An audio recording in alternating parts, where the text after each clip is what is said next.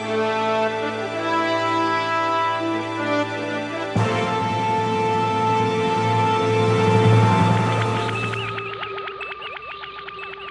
and welcome to Long Range Sensors, the show where we talk about growing up with Star Trek in England and pick an episode to reflect on. If you enjoy the show, please consider supporting us on Patreon. You can join the crew and get access to exclusive benefits over at patreon.com/Long Range Sensors. Stick around after the show to hear about some of the brand new rewards that we're introducing to our patrons. My name is Trev. I'm based in London, England, and joining me from Atlantic Canada is the most excellent Alistair. How's it going, Al? I am doing, well, most excellently, really. How about yourself? Oh, nice one. It conjures up thoughts of Bill and Ted in my head as well. It does a little bit, doesn't it? More blatantly conjures up the Bill and Ted read, doesn't it? Yeah. Going on the most excellent adventure. Occasionally a bogus journey as well. Yes. I prefer the second one. How about yourself? Any excellent adventures or bogus journeys going on for you? Probably more on the excellent side, actually. I mean, it's just, it's a good time of the year, I think, right now. It's like sunny outside here in the UK, and summer's kicking in. We've got long days and warm days, and Euro 2020, the football tournament going on, and lots of opportunities to watch Star Trek, of course. We normally tend to watch Star Trek, I don't know, maybe what we tend to like when it's at night and probably raining outside and you're not going to be going out, but not if you're a Trekkie. If it's sunny outside, the birds are singing, we just want to sit inside and watch Star Trek, don't we, Al? That's what we're here for. Just here for 50 years of the final frontier. Absolutely. When we were planning out Long Range Sensors, one of the things we wanted to be able to do was to create special one-off episodes. And with this being our 10th episode, which is kind of crazy to think, we felt this would be the perfect time for our first of hopefully many specials that we're calling Away Missions. Our away missions will deviate away from our regular format to allow us to dedicate an entire episode to a specific topic. And today, there's going to be a discussion on Star Trek Enterprise, a show which was cancelled after just 4 seasons, but which we are both very fond of. We'll talk about how it ended, the original plans the producers had for the following season, and what we would have liked to have seen had the show concluded with a full 7-year run.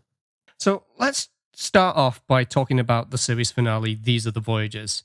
It's the episode which the majority of fans historically hate the most, and I would say it's been almost 10 years since you and I personally had a proper in-depth discussion about it. So with the benefit of time and hindsight, how do you feel about it now? And do you feel any different compared to when you first saw it 16 years ago? Yeah, it was kind of funny watching it because I don't recall the last time I sat and watched it seriously. And I don't think it definitely wasn't when it was shown originally. I think I probably picked it up. I think I downloaded the video file from sort of, shall we say, slightly non-standard means, and we'll just keep it as that. Because I was kind of impatient. From an Orion trader somewhere. Yeah, pretty much. The Orion Syndicate are really good for video files of Star Trek episodes. Yeah. So yeah, I think I got it that way. So I think I watched it probably a matter of days, probably after it was actually shown in America. Over quickly, those Orion traders got it online, and I think it was on Sky a few months later. It might not have been. I think Sky were fairly quick actually in those days, sort of mid 2000, or literally 2005. But I knew a decent amount about it already because I was looking at, again, I've mentioned this before, TrekWeb, which was kind of an early 2000s Star Trek sort of fan site. I don't know if it was the main one that everyone went to, but it was a fairly big one, I think. And it would often have here's the set photos from the upcoming episode. And plot sort of points. And I think I literally would just read all that stuff then, even though it kind of ruined. I think it mostly ruined the episode for me. So I think I knew what was going to happen, really. Unfortunately, now I'm a bit more, make a point of not reading that stuff. But then I kind of just I was just gagging to know what was going to happen. And it was obviously very bizarre. Again, this is before I watched it, but just seeing these set photos and hearing the announcement that Jonathan Frakes and Marina Sirtis was going to be in it. And it was kind of going to be like a Next Generation episode. And the Enterprise cast were basically going to be a holodeck simulation, which is a very bizarre choice. And it did really feel like It was disappointing, basically. Actually, watching the episode, I thought it was kind of a bit crap, unfortunately. So how about nowadays? Like, having revisited it, do you still feel exactly the same towards it? Have things improved? Yeah, it probably got worse, if anything. So, you were probably angry for me to say, "Oh yeah, I love it now. It's great." No. I'm curious because, like I said, it's been a long time since we really discussed this, and time Yeah. can change opinion in both directions. Yeah. Well, you know what? I was kind of curious to see if, just for myself, whether I would be like, "Wow, was actually all right," but no, it was kind of made me become a bit more angry. But at the same time, I understand that the episode was made very hastily. I don't think they were maybe they thought there was a chance the show would get cancelled in season 4, but I don't think they were 100% on They've that. been Maybe given the heads up. very early though, or very late. I think it was midway through the season they were given a heads up that they were being cancelled, but UPN gave them enough time to wrap up the show, which is refreshing at least. A lot of places, and I bang on constantly about how terrible Netflix is for cancelling everything, and so most Netflix shows and shows elsewhere will have some form of cliffhanger. So it was nice that at least they were able to have that chance to wrap things up. Yeah, I mean, looking at Memory Alpha, it sort of mentions on there about how this was actually was written as a possible finale for the 3rd season because they were unsure if it would get renewed then. But obviously it did, and we got the 4th season. Thankfully, we at least got that. And apparently, according to Rick Berman, although, he's changes his opinions on things as the years have gone by and different accounts of things come out that sometimes contradict him. Not slagging off Rick Berman, but just take things with a pinch of salt. I'm generally enthusiastic about Rick Berman's Star Trek contributions. But yes, he said that it would have been the 4th season finale, even if it hadn't been renewed. But obviously, the big thing about the episode that was handled quite poorly, I think, was Tucker dying, and he's probably my favorite character in Star Trek, especially in the 3rd and the 4th seasons. He's really fleshed out a lot. And when you think about it, though, like the only Star Trek series where a main character doesn't die at any point is Voyager. All the other, this is with pre-Discovery. I would counter that with that's not entirely true. It's when you count Kes, and also Harry Kim, but of course these characters come back technically. Because Kim dies and there's like a parallel universe version of him that joins the crew, and you have that kind of awkwardness, and then by the next episode you almost forget that it's a different Harry Kim. Or is he the original and we're on a parallel universe Voyager for the rest of the series? I can't remember. Deadlock is the episode we're talking about. Yes. We're going to talk about that episode in the whole podcast. We'll save the craziness for that, because it's a great episode, by the way. Season 2 of Voyager is really good. Obviously, Tucker dying. Let's talk about Tucker dying for a moment, actually. Yes. Because it's one of those things where when you look back at Tasha Yar's death, it was so sudden, but upon watching it later on in life, I found it's actually not as bad as I remember at the time when it happened, because it was shocking. And they handled the funeral scene really, really well, and that's what makes it work. And out of all the deaths, I'd probably rank, I think, to be honest, most of them aren't brilliant. The only one that is truly powerful is Spock. It probably helps it was in the movies. There's a bit more budget and there's a whole storyline you can revolve around it, and they knew that what was going to happen going in.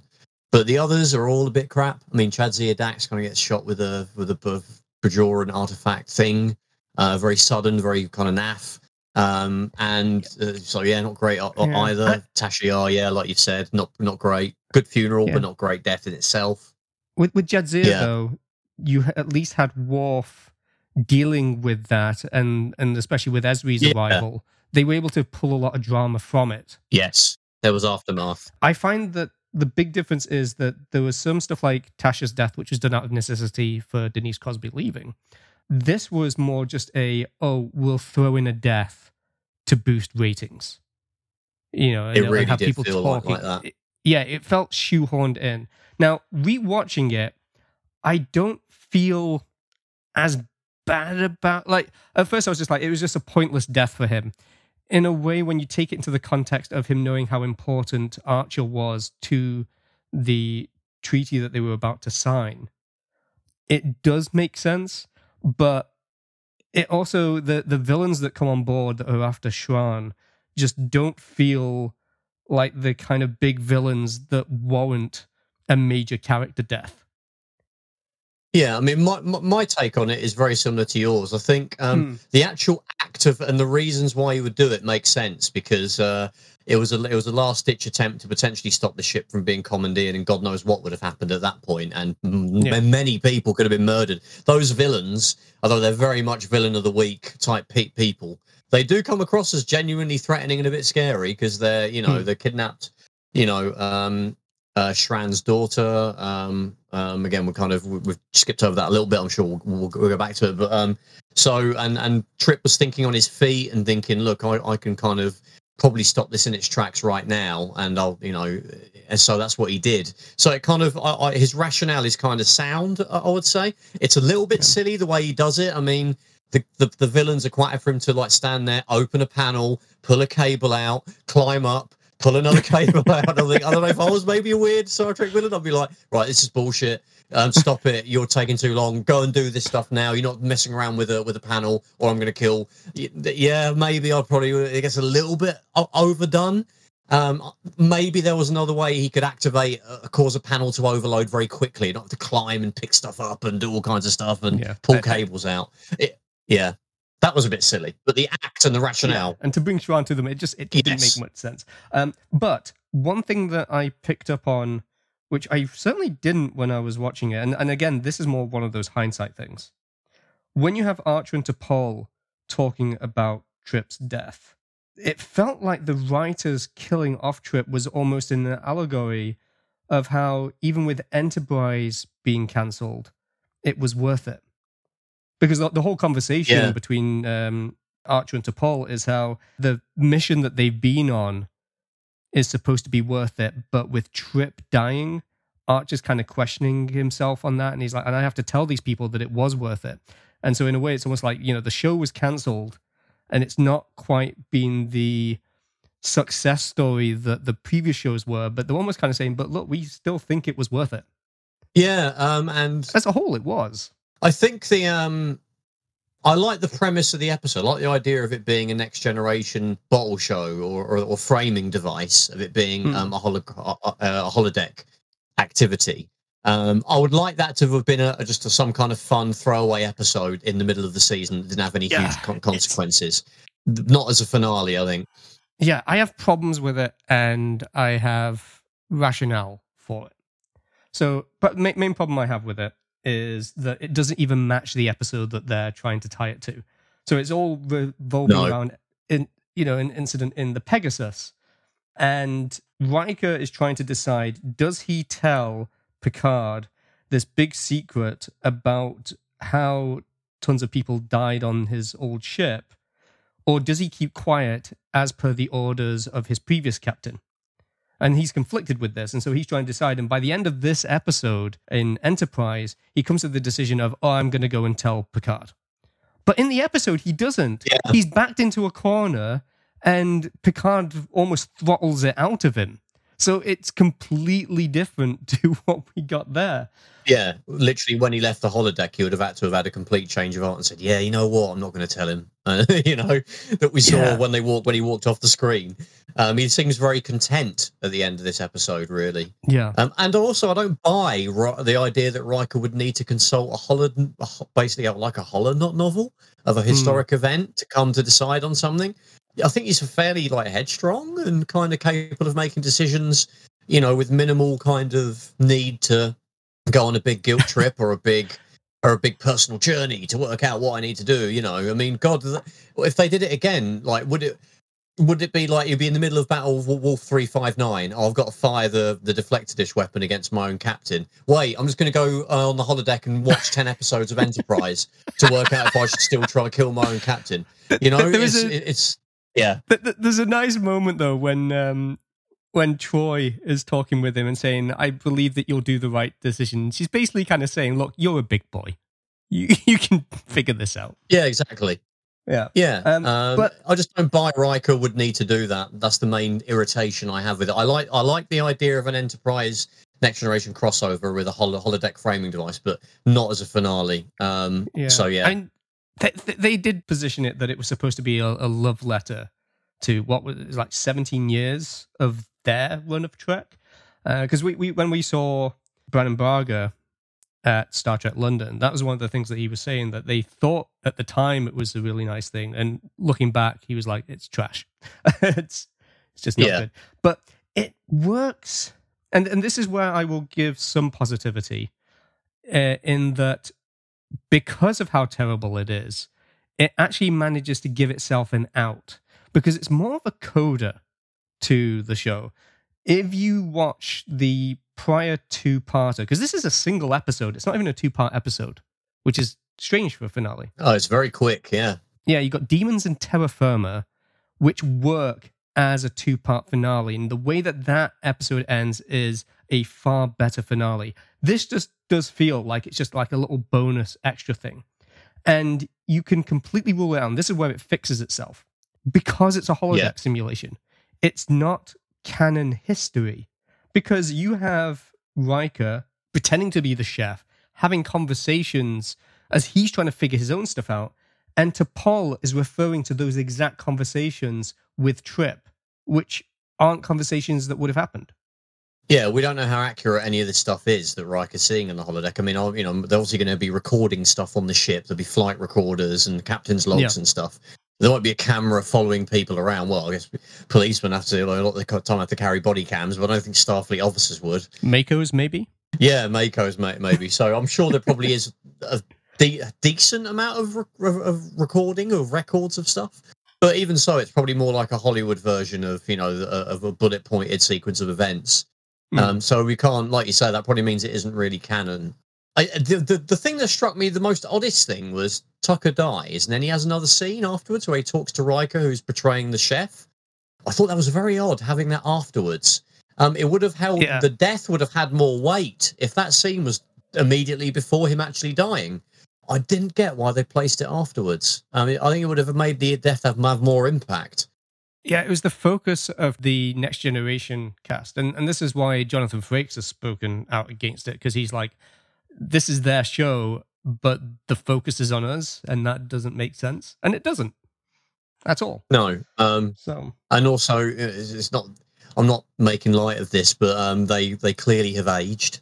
It's 11 some odd years since that episode. And it's very difficult and distracting. And it's I mean, Troy's got a whacking great big wig on that doesn't look anything like her real hair. It's the original wig, though. Because she kept the original wig. Yeah. She kept the wig for ages. Because she even, when they went to film Nemesis, she was like, well, I've got the original wig. Yeah. So I always thought it odd that they had to wear a wig. I remember seeing like a behind the scenes of a Next Generation episode, and like Gates McFadden saw her attaching a wig. I was like, she's already got really long hair that's like ginger. Why do they have to put another long ginger wig on top of her? It's like putting a bald cap on Captain Picard.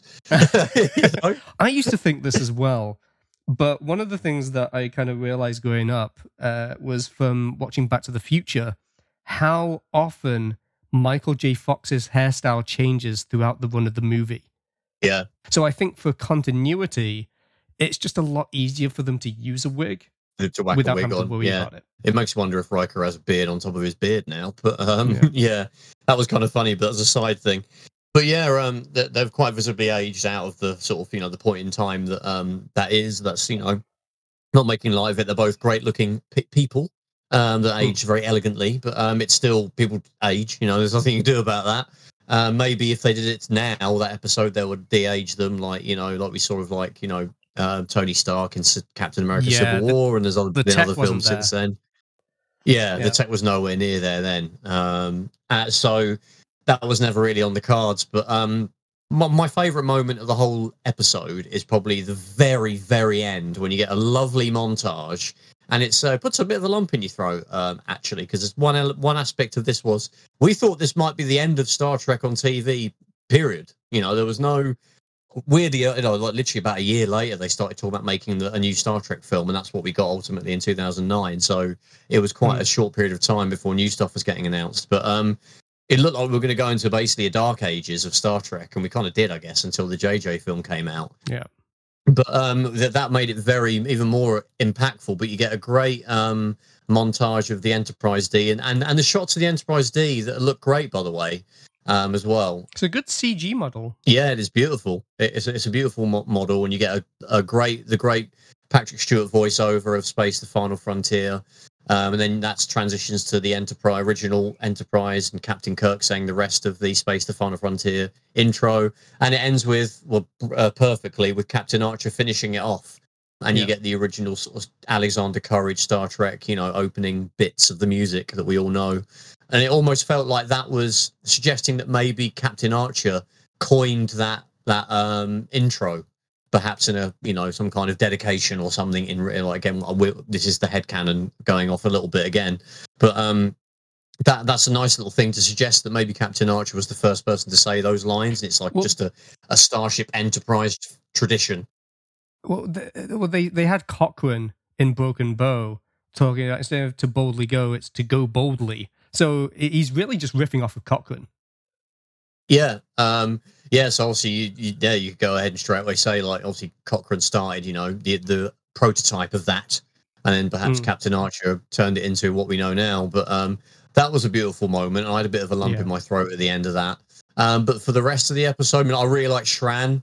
Shran's a great character. And one he's of his best episodes with this one as well. Just the interaction with him and Archer, and the whole having to deal with rescuing his daughter is just so excellently done, and just gives you this wonderful, like, when you think you know Shran already, it really just shows you just yet another side of him. Yeah, and it's like it also strengthens the idea that the Andorians are co-founders of the Federation, and it's basically through Shran's relationship with Captain Archer that kind of is the forefront of that, because obviously we get it. The great thing about Enterprise is it establishes things like the Andorians are the ones that had shield technology.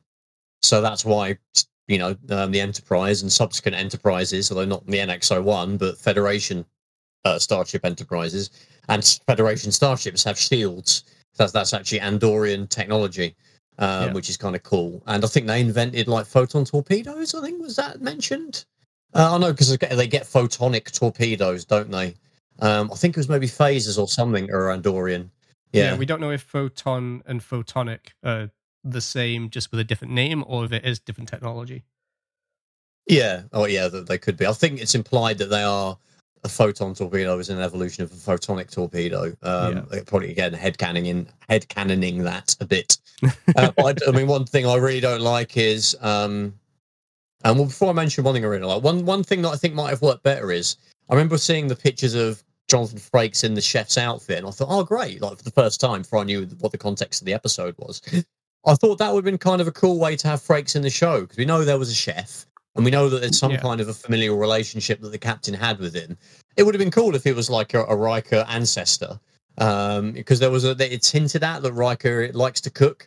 He cooks those scrambled eggs in the second season of Next Generation that only Worf likes.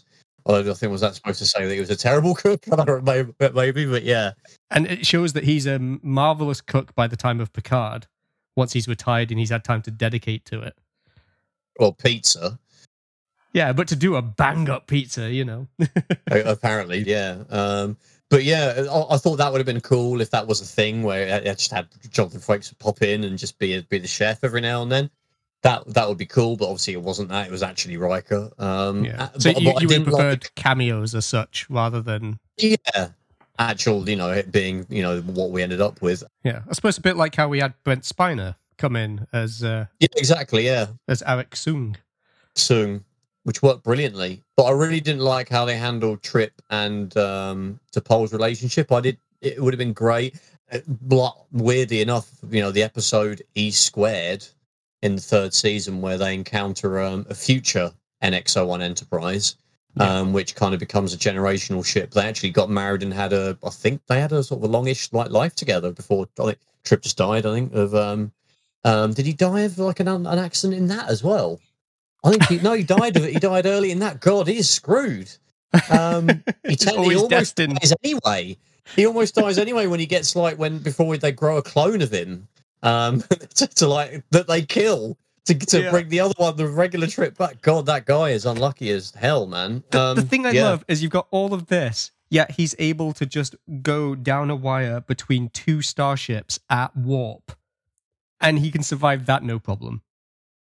That's bizarre. But there's other stuff when he's going between the NX-01 and the NX-02, the Columbia. Yeah, I mean, you should have transferred over there. Really, he'd still be alive, presumably. You know, we would have lost a brilliant character, but it'd still be alive. And generally, it would have been a nice thing to have Tucker and T'Pollo relationship. I mean, perhaps they felt that would have been a bit too cheesy and a bit boring if they just. We've had plenty of romances.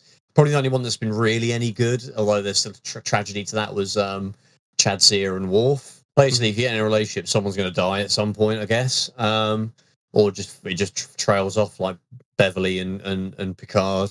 But yeah, it would have been nice to have that develop. I mean, maybe it would have if they were going to carry on, because we know that humans and Vulcans can have relationships because Spock. Yeah, and I like that in Terra Firma, so the previous episode, the proper finale, that they do have a very touching scene right at the end where they find that it is possible for a human and a Vulcan to conceive a child, which again kind of, is more of a premonition for that's it, foreshadowing for Spock.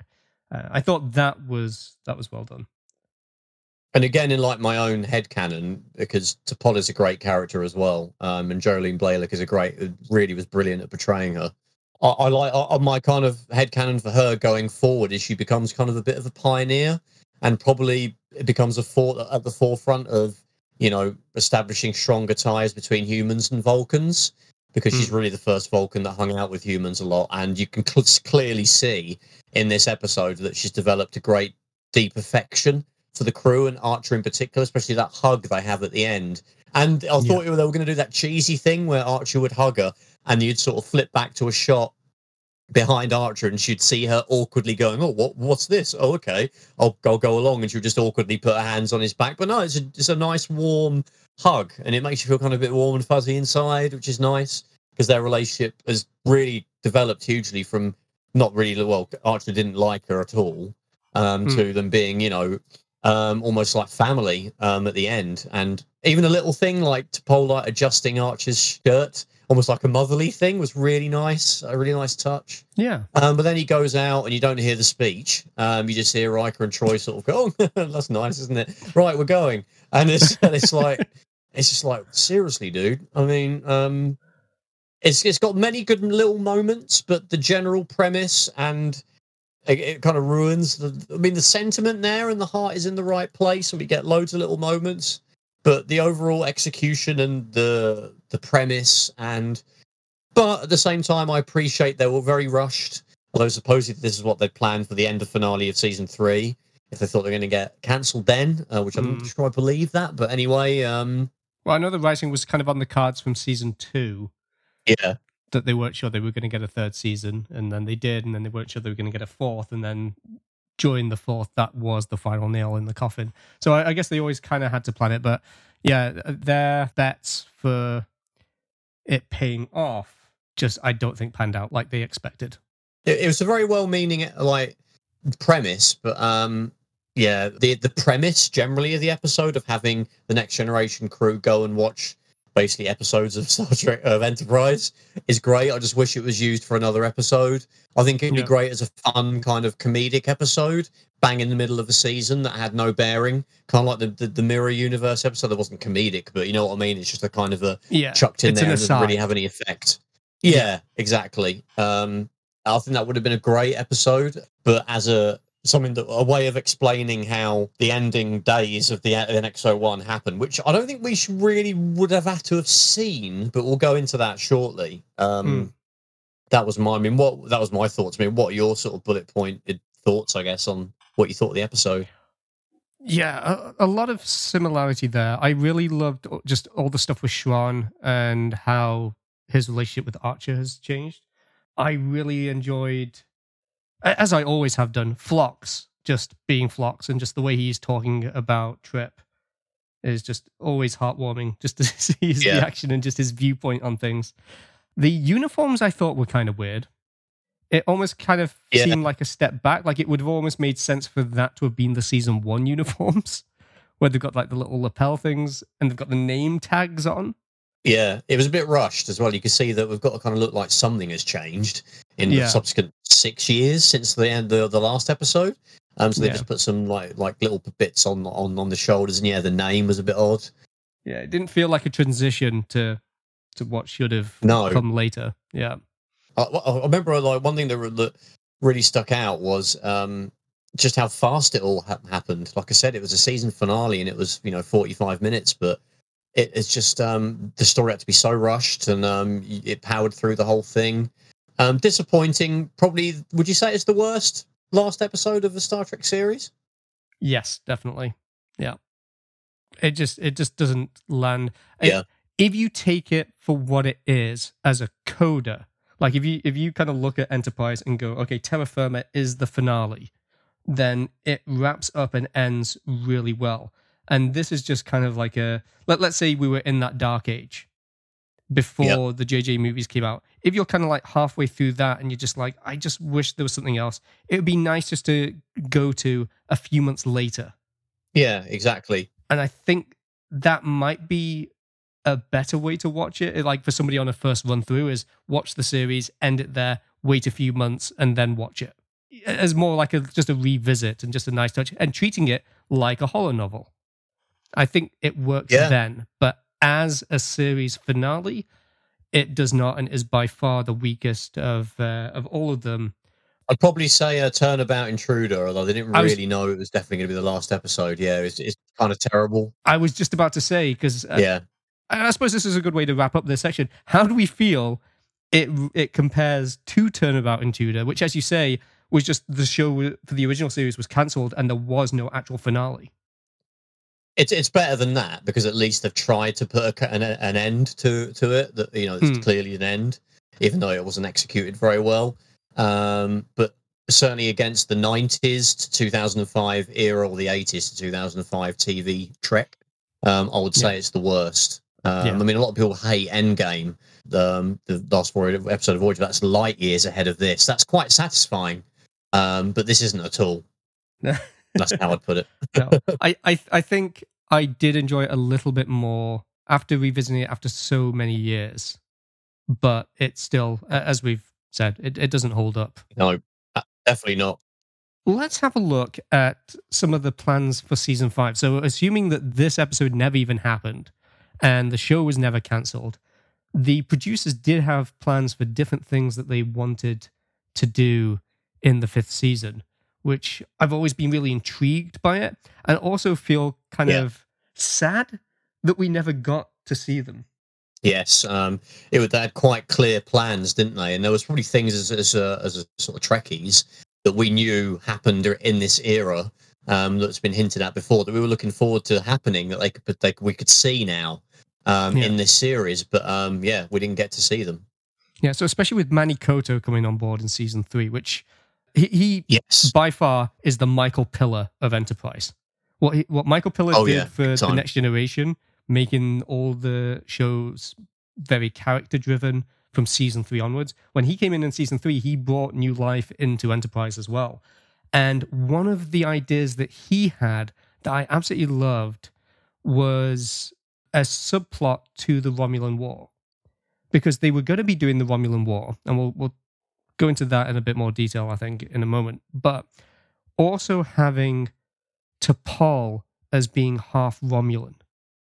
Because that would have been very interesting. Like, if you go back, it explains so much of her behavior, because she is far more emotional than we've seen Vulcans, but not breaking down in the way that we've seen Vulcans break down in those circumstances. Her being half Romulan, it helps explain, it fixes a lot of headcanon, basically. Yeah, in season 3, we obviously went through her addiction to Trellium D. Yeah. Which, well, something to say that other Vulcans could be addicted to that as well. But it was clearly a thing, a huge part of her character development in the 3rd season. And like you say, she's the fact that she's probably a bit more tolerant of humans, and eventually, grows to get on with humans and like them a bit more easily than a full Vulcan would. Yeah. There's an element of that, of her, how emotional she gets. Yeah, there was definitely foreshadowing that, particularly in the third season, and in the fourth season, definitely. Yeah. And I remember, I think it must have been, it was only a few years after the show ended, maybe even just 2 or 3, that I think that was announced. I just remember hearing it and just thinking, like, that just makes so much more sense and would have just been so much better. And when you Yeah, frame that in line with the Romulan War, which we know takes place around that time, as that's always been kind of mentioned from the original series, having T'Pol as a half-breed of your enemy would have added a very interesting twist to things as well, especially with her. Not just people kind of going like, "Oh, so you're half Romulan." I don't think people would have cared that much. It's more T'Pol going, "I'm now caught in a war between two halves, the Vulcans and the Romulans." yeah, and I think it was hinted at. I don't know if it was actually explicitly said, but I think Savick was supposed to be half Romulan. I'm not sure if it was No, actually. yeah, because what that Yeah. was, if I recall correctly, is that she was going to be returning for Star Trek 6, and they were going to have that as an Yes. explanation as to why she turned on the Federation, but they couldn't get Kirstie Alley back, or and I don't think they even approached the person who replaced her in Star Trek 3, whose name escapes me. Robin Curtis. So they recast her with Kim Cattrall and had a different character. I think it was Gene Roddenberry said when he heard what they were going to have her portray the Federation. I think he said you can't do that because she's too popular, and the fans won't agree with it. That's what I've read. I could be wrong, but that would make either sense. way, but either way, yeah, it didn't come. I mean, it's something I think it's been maybe the novelization of Star Trek 2 and maybe 3, but it was never explicitly stated on screen. No, so it probably isn't canon. Yeah, as such. Yeah. Another thing that would have ended up coming about, which I would have loved to have seen, is the NX-01 refit Yes. that Doug Drexler had planned. That would have been very cool.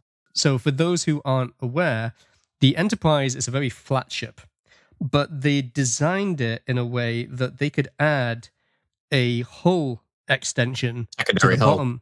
Yeah, a secondary hull. So it would look a little bit more in line with the original series Constitution class. And you could then see that design lineage. And Eaglemoss have done a fantastic model based on that. I have it in a display cabinet in the other room. And just seeing how it looks with a deflected dish. In fact, it's got 2 deflected dishes now as a result. Yeah. But with that secondary hull, it looks so much better. And again, just bridges that gap between the 2 series, especially as a prequel, really well. Yeah, I think there was there's the Ships of the Line calendars that come out every year, I think. Yeah, that was the first time it appeared, wasn't it? Yeah, I think not that long after the show was cancelled, like maybe the following year. Yeah. I think they actually had a render of the refitted NX-01. And it looked like, so you could clearly see a lineage that would go into the original Constitution class Enterprise. And it was it's funny because like there's already when you're linking that ship, the NX-01, to the NCC 1701, there was already like a funny thing in the Mirror Universe episode of Enterprise in the Mirror Darkly. I think in part 2, there's a moment when Captain or Commander Archer, the Mirror Universe version of him, is looking up himself on the Defiance computer, and he sees you can pause it. You can pause that screen that comes up on the monitor, and you can read Captain Archer's biography. And it tells you everything. It tells you when he dies. It tells you, like, apparently he died like a day after the dedication ceremony for the Constitution class Enterprise. Again, because it wasn't supposed to really be seen, you could say that might not be canon. And obviously none of that was hinted at or suggested or said in like the last episode of Enterprise. But that actually gives it an actual. You could see the clear link in the design. It looks really cool as well. Looks very cool. Absolutely.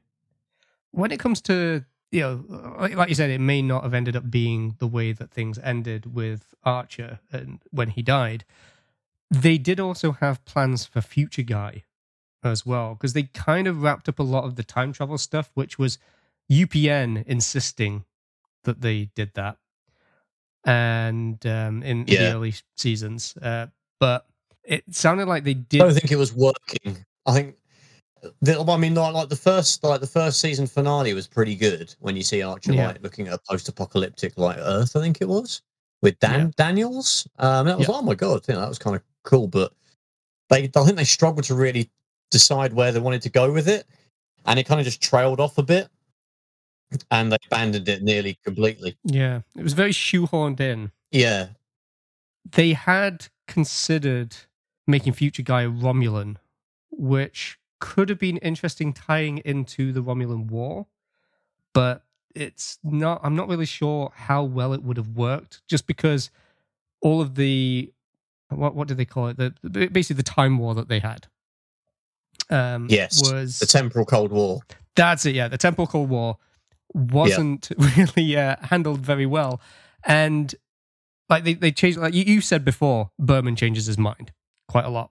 And it was either him or Braga saying that it was more of a red herring, and the Future Guy would reveal himself to be Archer and trying to, mess with his younger self. And I don't buy that. I can't. No. As much as we try and come up with headcanon for things, I can't think of anything that would have happened to have him turn that way.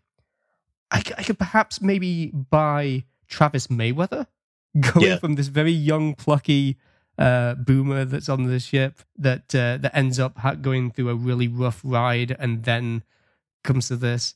Although I think it would have to be somebody from far further in the future than Archer himself. You'll have you'll just have like Archer come through a portal and just say to him, "I have to tell you about the future," and he hands him a letter. Or like the Flash in a Batman v Superman or something. Yeah. Yeah. Do you have any thoughts about who would have been a good reveal for Future Guy? Either individual or species?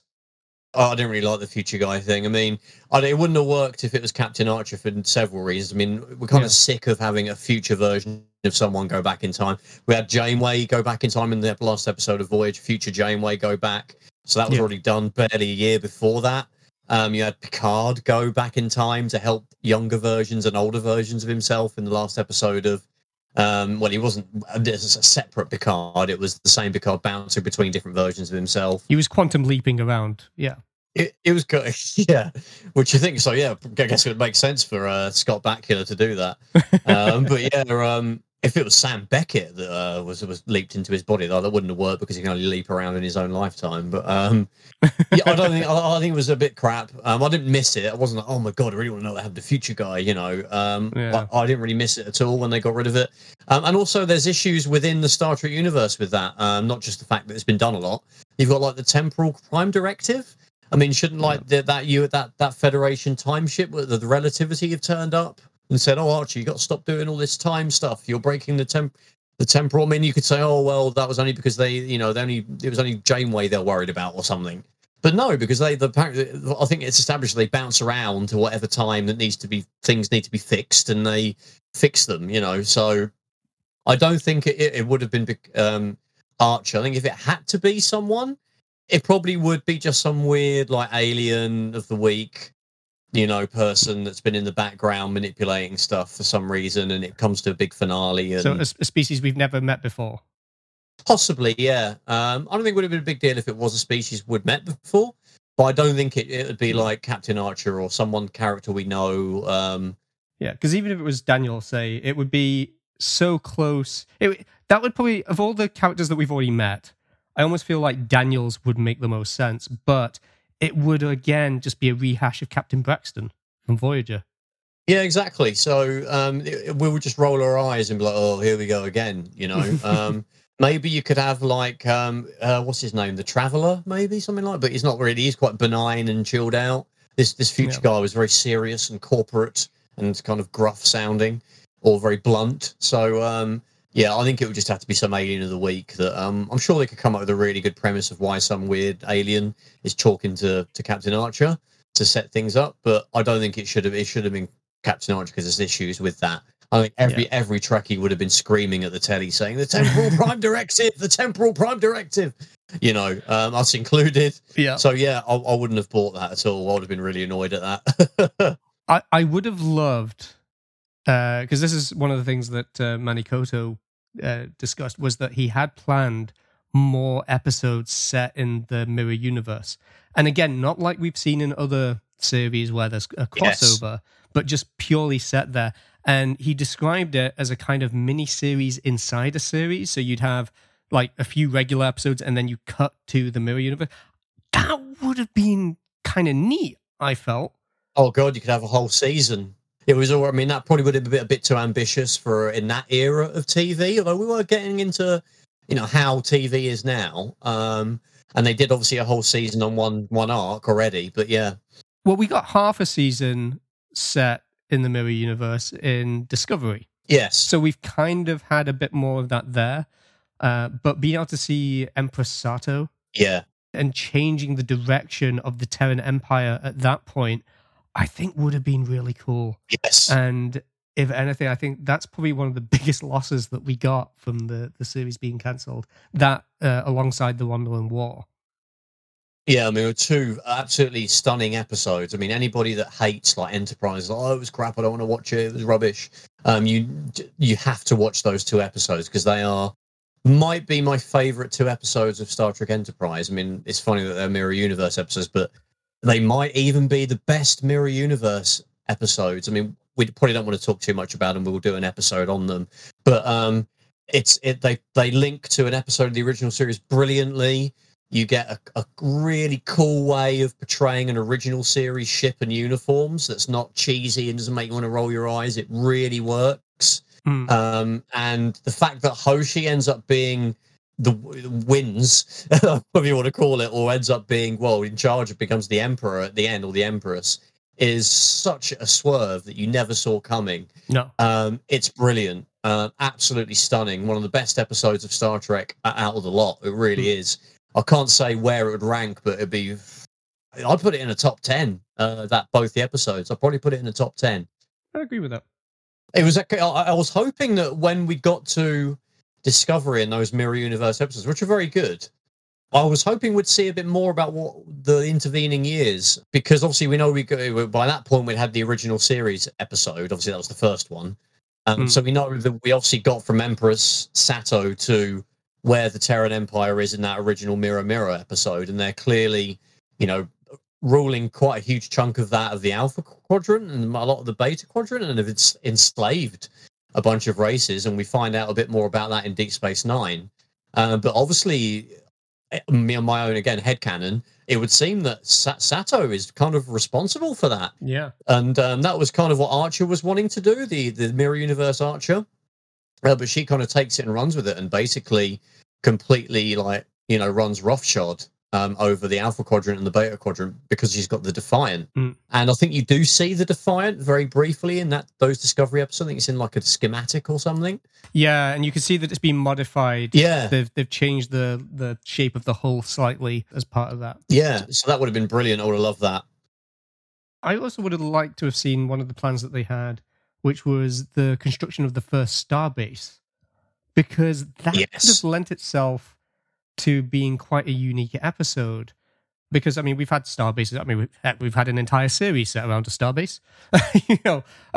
But in terms of Deep Space Nine, Babylon 5. Oh yeah, sorry, Deep Space Nine. Yeah, but having it as the very first one and just the initial setup and stuff.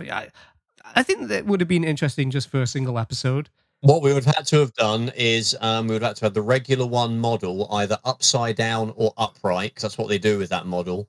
And in a set inside this space, I think sideways is probably the only thing we haven't done with that model, isn't it? We'll do that. And inside there'll be those two red tubes. They'll be somewhere in like a hallway or something. That is what they would have had to have done for a starbase. The invention of the red tubes. It would be the very first time they were ever used for something, and maybe even give us a reason behind what they do. 6-episode story arc on those red tubes. That would be amazing. And they're kept on regular one because they're like the most powerful weapon, and we have to it's like the Ark of the Covenant in Raiders Lost Ark. They've been put in like a sealed container. And I don't know why it was sent to regular one, and then subsequently every lab in Starfleet, apparently, when you get to the Next Generation. But here we are. Kind of think it's like a big weapon or something like this, and it's really just a very popular iPod that's propagated around the galaxy. You know, One storyline that they had planned that I didn't like the sound of was an origin story for the Borg Queen. Oh, yeah. There was a pitch for a story where they would have Alice Krige return to Star Trek as a Starfleet medical technician, and she ends up coming into contact with the Borg from the season 2 episode Regeneration, and they assimilate her, and then she becomes that Borg Queen. And I don't like that for many, many reasons. I also think it's unnecessary. Yeah. And it makes the whole universe feel smaller as well. I mean, a lot of people hated Regeneration. I really liked it. I remember in those Trek Web days that I talked about earlier, there was a forum on that site. And when it got announced that there was going to be a Borg episode on Enterprise, people were like, oh, that's ridiculous. How can they do it? But the way they did it, I think, was actually very good. And it linked Star Trek First Contact to the Enterprise era. And then to have the fact that, what happens at the end of the episode is kind of the reason why there's a Borg cube in Q Who that was, relatively close to Federation space is amazing. Yeah. And very chilling as well. The way they deliver that at the end of that episode is really, really well done. I really like that episode. I like the concept of having sort of standalone episodes that perhaps aren't even involving the regular Enterprise crew, but are just in that era so we can see things develop. Yeah. We got that to a little bit with those Mirror Universe episodes that didn't have really any connection to what was happening in the Prime, universe at that time. And almost like in Course Oblivion in Voyager, although it's not quite the same, but an episode that takes place somewhere else that isn't anything to do with the crew. Or Living Witness is another good one. But you've still got someone from the show, like the regular show, on that. But I would love to have seen little nuggets of episodes where this is what's happening. Here's a big thing that happened in the Romulan Empire that caused this thing later on that we know about. Or here's what's happening in the Klingon Empire. Or maybe something just on Earth is happening with the Federation or the Starfleet. That's, we follow the Columbia doing something. These one-off little 3 or 4 of these episodes dotted in the regular season. But in terms of the Borg Queen, I mean, I feel like the Borg Queen would be something that would have been an ancient character that would have been evolved or whatever you would call it very early in, probably it might not be, this is again real major headcanon, but would have emerged, in the very early years of the Borg as a race. I can't imagine it just in 2153, a scientist who looks like Alice Krige got turned into a Borg and she became the Queen. That would have been really crap. I'm sorry, but I think that I wouldn't have liked it. Yeah, plus we've already seen her return as the Borg Queen after the one from First Contact died.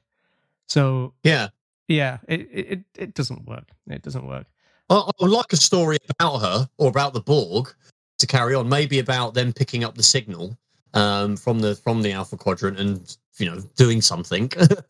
But I've no objection to the Borg coming back. But that story would have been a bit lame, I think. Yeah, it would have to have been an aside episode again, like the Mirror Universe, where you don't have any interaction with the Federation. Yes. The only problem is you're then taking away an entire episode from the main cast. That's where that would go. It's like, we're going to have an episode of your show, but none of you are in it. It would be the problem with it.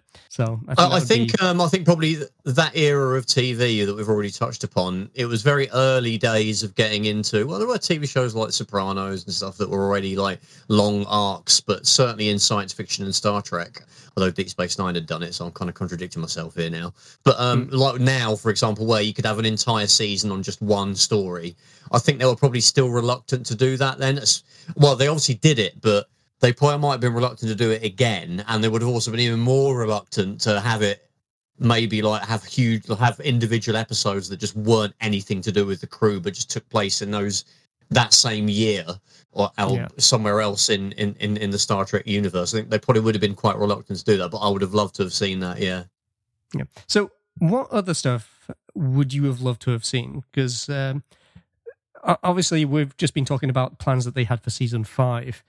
if the show had continued through to season 7, is there anything that you personally would have liked to have seen develop in later seasons, how it would have wrapped up? Yeah, I mean, I think I touched upon it already. A few things there, I guess. I like the idea of individual, which they kind of hinted at with that mirror universe episodes or two-parter. I like the idea of perhaps other stories that were taking place in that same time frame that weren't necessarily the NX-01 crew. Probably, like I said, 4 or 5 in a season. I would have loved to have seen that. More mirror universe, seen how we got from Hoshi being the Empress and what she did, immediately after what we saw, and gives an even stronger link to what we saw in Mirror Mirror in the original series. And I would love to have seen the Romulan War. I think we were probably going to get the whole war. I mean, that would probably be a season story, I think, quite easily, like the Xindi. Yeah, there would have been risks, I think, of it being too similar in some regards. But at the same time, as long as they were bringing in things like T'Pol being half Romulan, I think that's where it would have worked better. The other problem being that humans aren't ever supposed to have ever seen Romulans up until the original series. Yeah, that's right. And they handled it well in Enterprise. They obviously foreshadowed that something's going to go down with the Romulans soon, because there was the minefield episode. I mean, we kind of touched upon that a little bit in our Dead Stop show. And there was the episode where, I think it was a 3-part as well, wasn't it? Where there was a remote-controlled Romulan ship. Yeah, the drone that was controlled by one of the Anar. The Anar, yeah. So, yeah, there was the Anar or the Anar arc. I thought that was great. I would have liked to have seen more of Arik Soong. I mean, just one, if only just to get more Brent Spiner. That would have been cool. Interesting. Okay. Yeah. Perhaps starting off some of the very early Positronic stuff as well. Yes. Then? Yeah, maybe I don't know how you'd have another adventure with him. Because that's where he kind of shifted focus, wasn't it? Yeah, exactly, yeah. But he knew he would never finish the work in his own lifetime. So... Yeah, so it was a great little link to Data there that they made. Yeah. And maybe bring him in somehow. Okay, what I think would have worked there is having a young Noonien. So you've got him... Perhaps it is just an episode that's set a little bit further in the future, and it's him kind of bestowing this desire upon Noonien Soong, who would have been Data's father. Maybe that kind of passing the torch. It sounds like we both want a Star Trek show that's like, just Star Trek universe or something, where it's just loads of like stories that take place in the universe. It doesn't even have a particular time frame. We just get these cool little like individual stories of here's an episode about how Data literally got built. Here's a cool episode about, kind of like Living Witness, but every episode is like Living Witness. Discovery, like one of the original early plans that they were coming up with was for it to be an anthology series where you would get little pockets of stuff, which would have been quite interesting to have. But now we're going with a more expanded universe. So yeah, I mean, I think you could still do a show like that. Imagine how cool it would be if we had an episode that took place in the original series movie era, or where you saw everybody wearing those awesome red uniforms. But anyway, we'll pitch that to CBS like in the next week or two. And see how we get certainly feel the short treks have kind of helped lay the possibility there for it being something. Yes. Some of the stuff that I wanted to see was more Shran for a start, and I wonder how it would have been had Shran joined the crew. Yeah, Jeffrey Combs is freaking awesome. We love everything that he does in Star Trek. He's one of the best Star Trek guest stars of all time. He's just a genius. He can play a billion characters. And it'd be great to have him as a full-time member, because Shran, you really grew to really like him. He was kind of a bit one-dimensional and a bit cheesy in the Andorian Instant, I think is the episode, when he first appears in season 1. But he keeps coming back, and you see a relationship develop between him and Archer. And I think they were thinking about bringing him in as a member of the crew. Actually, I think, weren't they? If they got to season 6 and 7, season 5, 6, and 7, I think that would have been awesome. That's what I wanted. Yeah, it would have been full-time Jeffrey Combs, which would have been brilliant. Yeah. One thing that I remember seeing as well was that obviously they brought in the Makos. They were an Earth organization, and they were very much like the Hazard team from Elite Force from the video games. You know what? When we were watching These Are the Voyages, there's that bit when they're retrieving Shran's daughter, and I'm thinking, this is actually Riker just playing a level of holodeck Elite Force, because it was like a classic like first-person shooter environment from that game, and he's just like, cool, I'm gonna phaser all these dudes, and like, there was like that's like, and he just sat there at the back watching, but it's like I remember just thinking like there is a point where the Mako don't exist. So there is a point when they get phased out, or they get integrated into Starfleet. And then we got Star Trek Beyond, where that was basically the description that a lot of the Makos became Starfleet officers. We had the main antagonist was a Mako turned Starfleet captain that then went rogue because he couldn't deal with the fact that the Mako force no longer existed. So more kind of in hindsight after seeing Beyond, I would have loved to have seen more of that as well. Seeing Makos having to deal with this transition as Earth went from this singular planet and government body to something much larger within the universe. Yeah, I mean, my own headcanon from like what happens to the Makos is I just thought the Makos turned into the security division of Starfleet. So, you know, Tasha Yar, you know, and Worf, they're basically latter-day Makos, really. Clearly, when you see how extra trained they are, I mean, Tasha Yar could do like ninja sort of stuff. Worf could, you know, hit people a lot. And who needs martial arts when you can just hit people? Yeah. Oh, they do that a lot in the early seasons of Next Generation. They always have to do karate kick an alien at some point. It kind of dies down when you get to like the third season. Basically, when they go to the two-piece uniforms, they don't like ninja kick people as much. But you see it a lot in that first season. Every opportunity, Tasha Yar is just doing like a ninja kick on someone. You know, it's just like, get me down there. There's gonna be aliens like a ninja kick.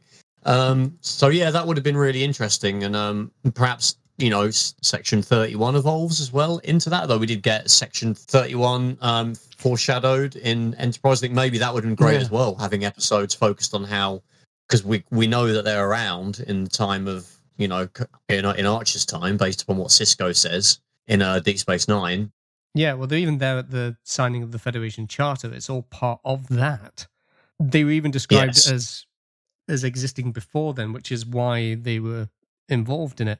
And yeah, having that in may have been kind of cool. I mean, we'd already had Malcolm opposing being used as a pawn for them, and so basically, if you're English and you're on a Starfleet ship or a space station, the Section 31 are going to be after you, because Bashir was sick and Reed. So yeah, that was going to be my next point as well. Is that we have seen a lot of that with Bashir. So there's a lot of things which you kind of have to toe the line and tiptoe around to avoid repetition, especially when it was Berman and Braga, where it was their own show. Well, now we've got different showrunners. There's a lot more opportunities to do something different because you've got different people running it. When it's the same people running, that's where, like with Future Guy, there was always that risk of just repeating ideas that they'd already had. Yeah, you're right. I mean, there's obviously a lot of things we're talking about where they are repeating. I mean, literally just come to my mind just now. Another, you know, storyline that kind of came and went just because Enterprise got cancelled was the when we had the episode Demon that we already mentioned, or Demons. Demons, a Voyager episode. When they were forming the Coalition of Planets, and you had there was that xenophobic group of people that lived on Mars, wasn't it? And it was headed by RoboCop, and he what was the name of that section? Terra Prime. The episode's called Terra Prime. God, some of the brainwave. The titular title. Yeah, I mean, I really like Peter Weller, obviously, because RoboCop's one of my favorite films, and he was great in that episode. Although that arc, was it 3 episodes? I think that went through. But yeah, I think that would be great. It was just the two. It was the 2, yeah. That would be great to have them come back as well, see what happens to Terra Prime, you know, because I don't think, you know, they would go away. Yeah, you still need that crossover where by the 24th century, all of that stuff's supposed to be gone. By the 23rd century, it's kind of supposed to be gone. So we're in the 22nd century and it's there. So at some point, it needs to start to dissolve from society. And maybe it's just... We should see that happening, yeah. Yeah, but maybe it's just hard to portray that, because if we could portray that easily, then maybe we as a society would be able to do it. That's it, you know. Yeah. Yeah. But another society that would be interesting to see would be the Denobulans. I know that they were thinking of perhaps visiting Denobula. Yes. But whether you're visiting Denobula or just dealing with other Denobulans, I would have loved to have seen more of them, especially as they had a lot of polyamory relationships. And exploring that side of things would have been kind of interesting, and just kind of opening up like the sexual equality boundaries and things, and how they managed to... Because Phlox already says that it's kind of complicated because he's got 3 wives and each of his wives have got 3 husbands, and just how that all just kind of works. And also the conflicts that can happen when it doesn't would have been ripe for drama. Yeah, I mean, we get little nuggets of the Denobulan culture through, you know, the odd thing, like you see, like you're saying, we saw one of Phlox's wives in an episode, and played by John Billingsley's real life wife. Yeah, and it was actually, but I think John Billingsley is great. I loved the character of Phlox. A lot of people worried he'd be another Neelix, but he wasn't at all. He had some really strong, powerful episodes, and he was just a great character. So just having more of him would have been great. Like episodes focused on him would have been great. And to visit his planet would have been I would love to have seen that as well. Just to get more John Billingsley stuff. But basically, yeah. What if one of his wives then turned against the way that their society works, or perhaps had been cheating, and how it affects not just Phlox but the entire family? And just that relationship dynamic and trust and stuff. So there could be some kind of a faction on Denobula that are a bit more like outdated and don't like the things the way they are, and there's some kind of conflict, and that draws Dr. Phlox in, and that could be an arc for a couple of episodes just to give you a nice little insight into Denobulan culture with a mirror to our own, which is what Star Trek is famous for. That would have been great. I would have loved to have seen more stuff on Vulcan as well. And if it meant that Tucker and T'Pol's relationship could have developed more, it would have been great to have seen that. The Argonians, which I think are in... is that the right race I'm getting? Who are observing... Is it Observer Effect is the episode? Isn't it?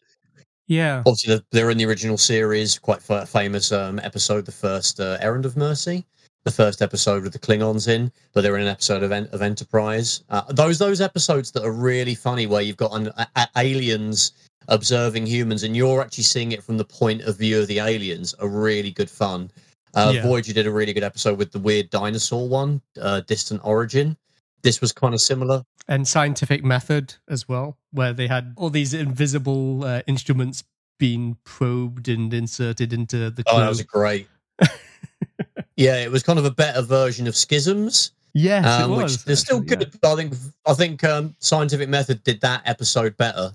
That was a much better way, because it was the whole crew. But again, we need to do an episode on Scientific Method. It's really good. But yeah, something cool to see the Argonians again. Maybe some other races that we perhaps see bits of in Star Trek that we didn't really get fleshed out. I mean, the Andorians basically got that treatment. But they're kind of a weird place before Enterprise, where they're kind of very well known, yet we didn't really know much about them. They were really fleshed out more in the original series than in like Next Generation or DS9 or Voyager.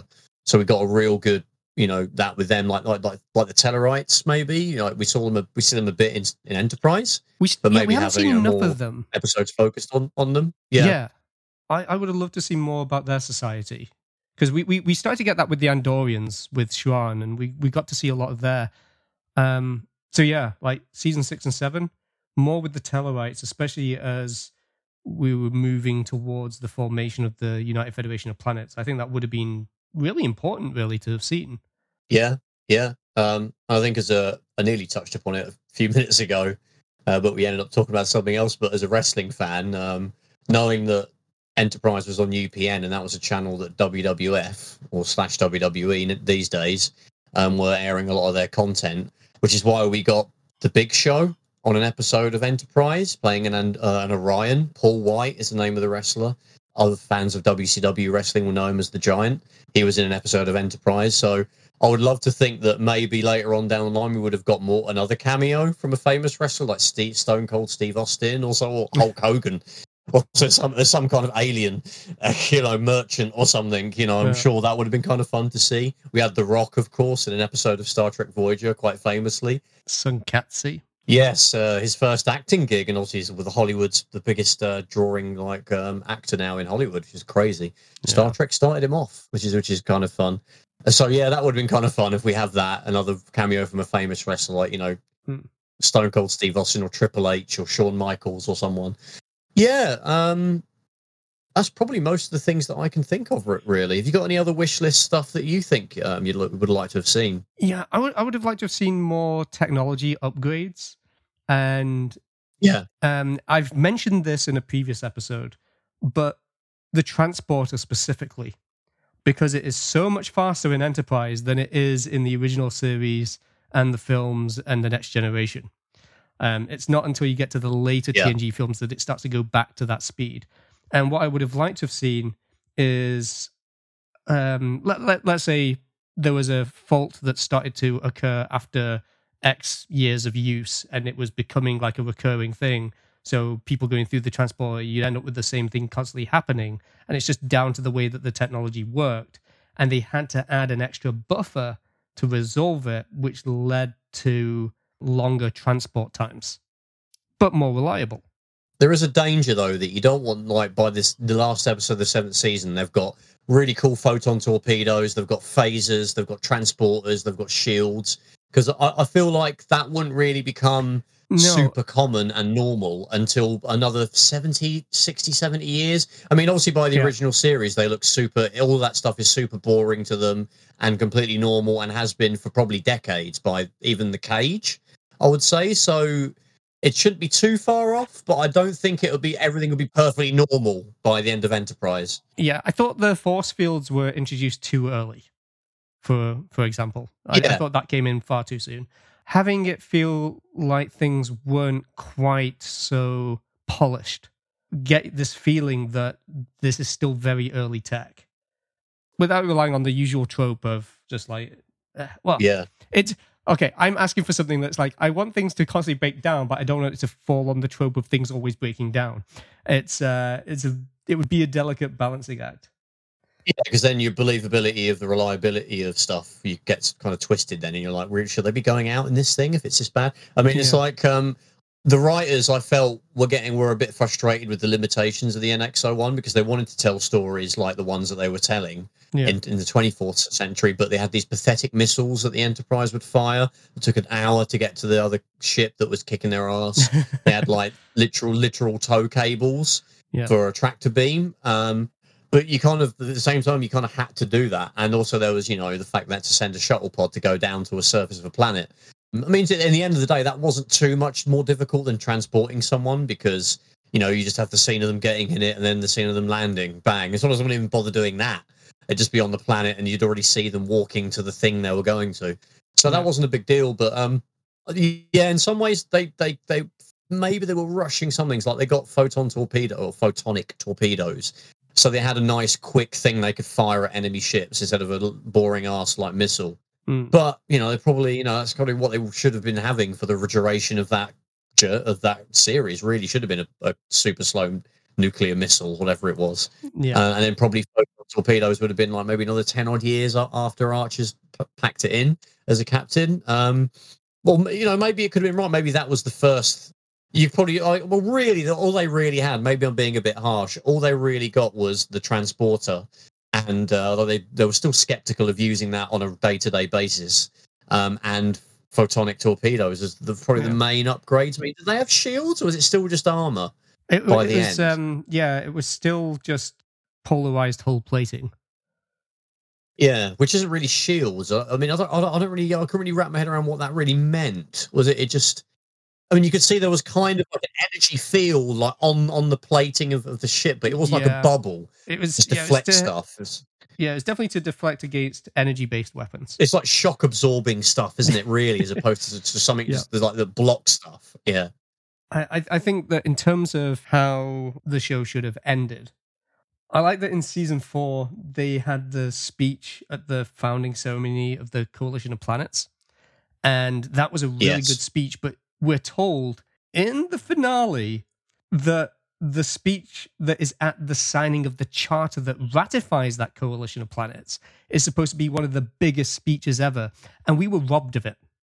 That, like you said, they just ended the episode, and I would want to see that historic speech and get that kind of finale of like, this is the big triumph and everything that this has been working towards, and have like a big grand finale of that kind of scale where you've kind of reached that journey. I mean, even when you take into account the lyrics for the show, it's been a long road getting from there to here. You want to feel that by the end of the series, that you look back and it's and then maybe part of his speech perhaps would literally have space, the final frontier. You know, obviously not literally that, because he's not going to be on an Enterprise ship flying around at that exact point. You know, he's addressing a crowd. Or just space is the final frontier, you know.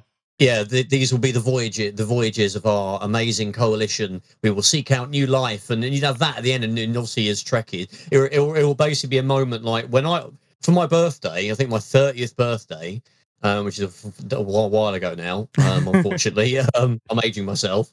My girlfriend took me to see Star Trek 2, which is showing at the Prince Charles Cinema, where we've been. We went together multiple times. One of my favourite cinemas in all of London.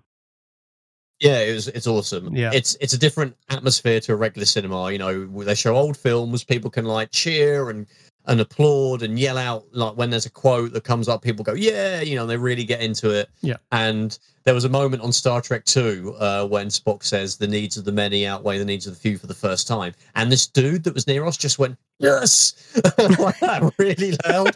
And everyone in the cinema laughed at this dude, because we know what, we were all feeling that. When he says that line for the first time, it was like, oh my God, yes, he said it, the ultimate Star Trek line. So it would be a moment like that where Archer would say, he would work in that classic Star Trek, you know, Space the Final Frontier stuff. And that'd be quite triumphant, I think, if he did that. And we would all get a real buzz as Trekkies from that. Yeah. Yeah, I totally agree. It would have been great to hear that speech. Yeah. I did like some of the threads that they had in, such as, you know, going back to These Are the Voyages, how Archer has become very weathered by things. We saw in season 3 at the end of the war, he was struggling. And so by the time he returned to Earth at the beginning of season 4, his viewpoint on exploration had changed. He's like, no, we need to be armored up. There's a lot of threats out there. And then with the death of Trip, he's just kind of like, you know, is this worth it? And with Trip dying, I'm starting to question this. Would we just be safer staying at home? And for all the faults of the episode, I think that exploring that facet of Archer is just really interesting to me. And having more of that stretched out over a full 7-season run and getting to that big final speech would have really glorified the actual meaning of it all. It would have made it so much more important. It would feel rewarding. Yeah.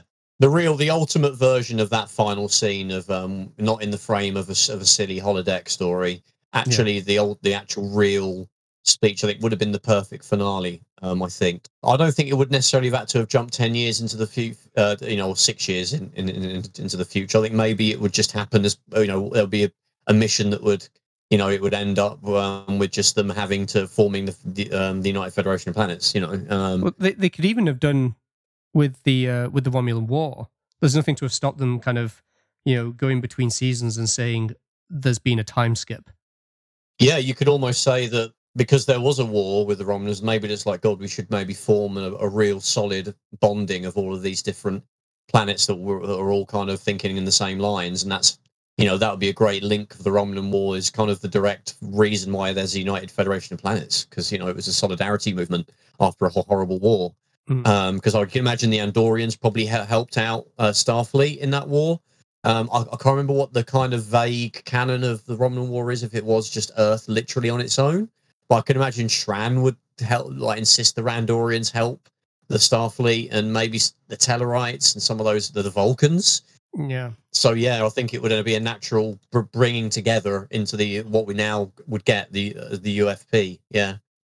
There is one final thing I think that I would like that I completely didn't think about when we were talking about the Mirror Universe. The original, one of the original premises of In a Mirror Darkly was to have William Shatner turn up as the Mirror Universe Captain Kirk. I can't actually see it on Memory Alpha, but I remember reading somewhere that the idea was it was going to be, we see the Mirror Universe Captain Kirk very, very briefly in a couple of quick scenes. I think maybe just one quick scene where he's yelling at Spock to let him out of the brig. He was going to give him some credits. He offers some credits, which is the first time you hear the term credits in Star Trek, which is, and the idea was that Captain Kirk, because he sees what the our universe looks like, he devises a plan to do something to, I don't know what his ultimate plan would have been, but he goes back in time.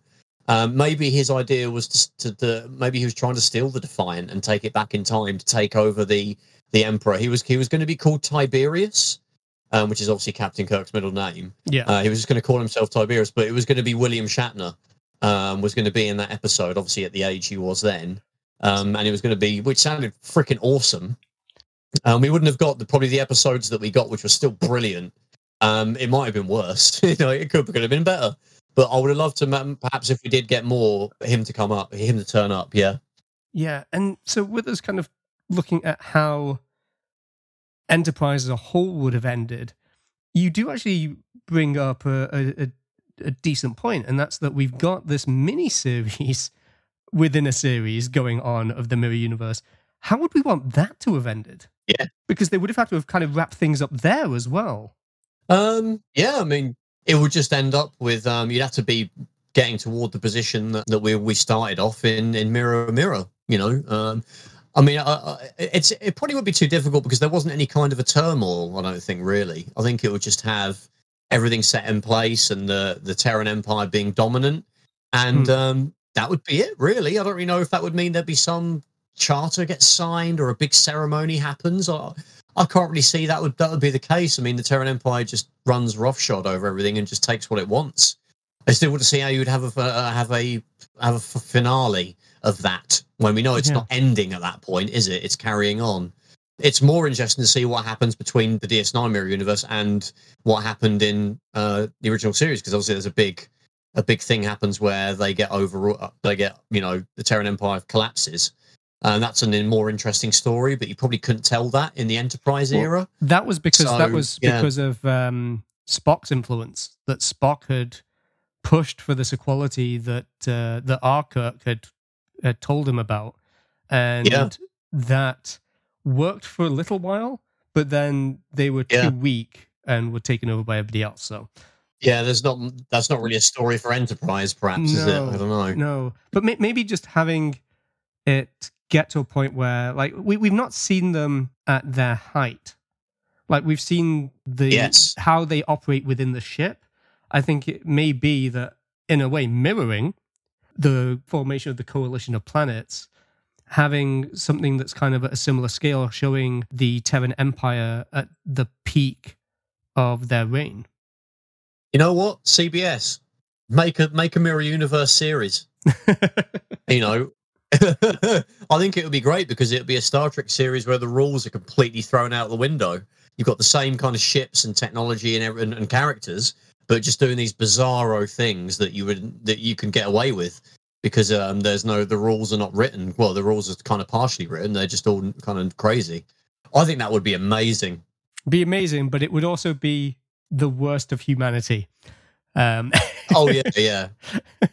There'd be very questionable stuff and difficult stuff to watch potentially, but but then we get that with The Walking Dead. Maybe they just have to end the episode with like a little animated segment, a bit like they did in the 80s with all these educational messages about don't do drugs and things like that, but just with Badgie, just be like, don't be a dick, don't be evil. Yeah. Yeah. Or the actual Mirror Universe guys just turn around at the end and say, "Hey guys, this is all very fun to killing all these Andorians and stuff, but don't do that. Well, you don't know any real Andorians, but be nice to each other. Yeah. Be excellent to each other." And party on, dudes. Well, that's actually a great way to end our little look back at Star Trek Enterprise and our thoughts and what hopes that ultimately never came to be. And that actually, that wraps up our first away mission. So did you agree with our wish list? How did you feel about the series finale and just Enterprise's cancellation generally in 2005? We would love to hear your thoughts. Let us know by getting in touch with us. You can do that on Twitter at Star Trek LRS. You can do it via our website at longrangesensors.com, or you can email us directly at longrangesensors@icloud.com. And as always, our supporters over on Patreon can also discuss this episode with us in our private members-only Discord channel. So if you want to get involved with the conversation too, you can join the crew of the USS Atlantic at patreon.com/long-range-sensors. We're going to be taking a short break, but we have some new Patreon benefits that we're going to be rolling out in the meantime. Absolutely. And the break is entirely on me. I'm upgrading to a newer Mac. And so until my new one arrives, I'm going to be without a computer to record and edit the show on. But for those of you supporting us on Patreon, you won't be completely devoid of new content, because we're going to be releasing an exclusive audio commentary for you of Star Trek III, The Search for Spock. And if that's something that you'd like to see more of, we're planning on recording more commentaries again in the future live on our Discord channel so that you'll be able to watch along with us. But wait, there's more. Because not long after this episode gets uploaded, we're also going to start running some polls over on Patreon. We'll be providing a small selection of Star Trek episodes for you to vote on so that you can help decide which ones we can talk about next here on Long Range Sensors. If you're enjoying our podcast, please consider letting others know about it. Telling a friend, sharing it on social media, or telling all three of your Denobulan spouses about it is one of the best ways to support us and goes a long way to help our show reach even more people. My name is Trev, and you can follow me at Henry Jones Jr. on Twitter. You can also check out my other podcast, all about modern and retro gaming chat with my co-host Stu, over at consoleshock.net. Al, where can people find you? Well, you can find everything I'm up to at alistairmcfly.com. You can follow me at both at alistairmcfly and at imcfly on Twitter. And you can also catch me on Twitch at twitch.tv/alistairmcfly. You've been listening to Long Range Sensors, where it's been a long road getting from there to here.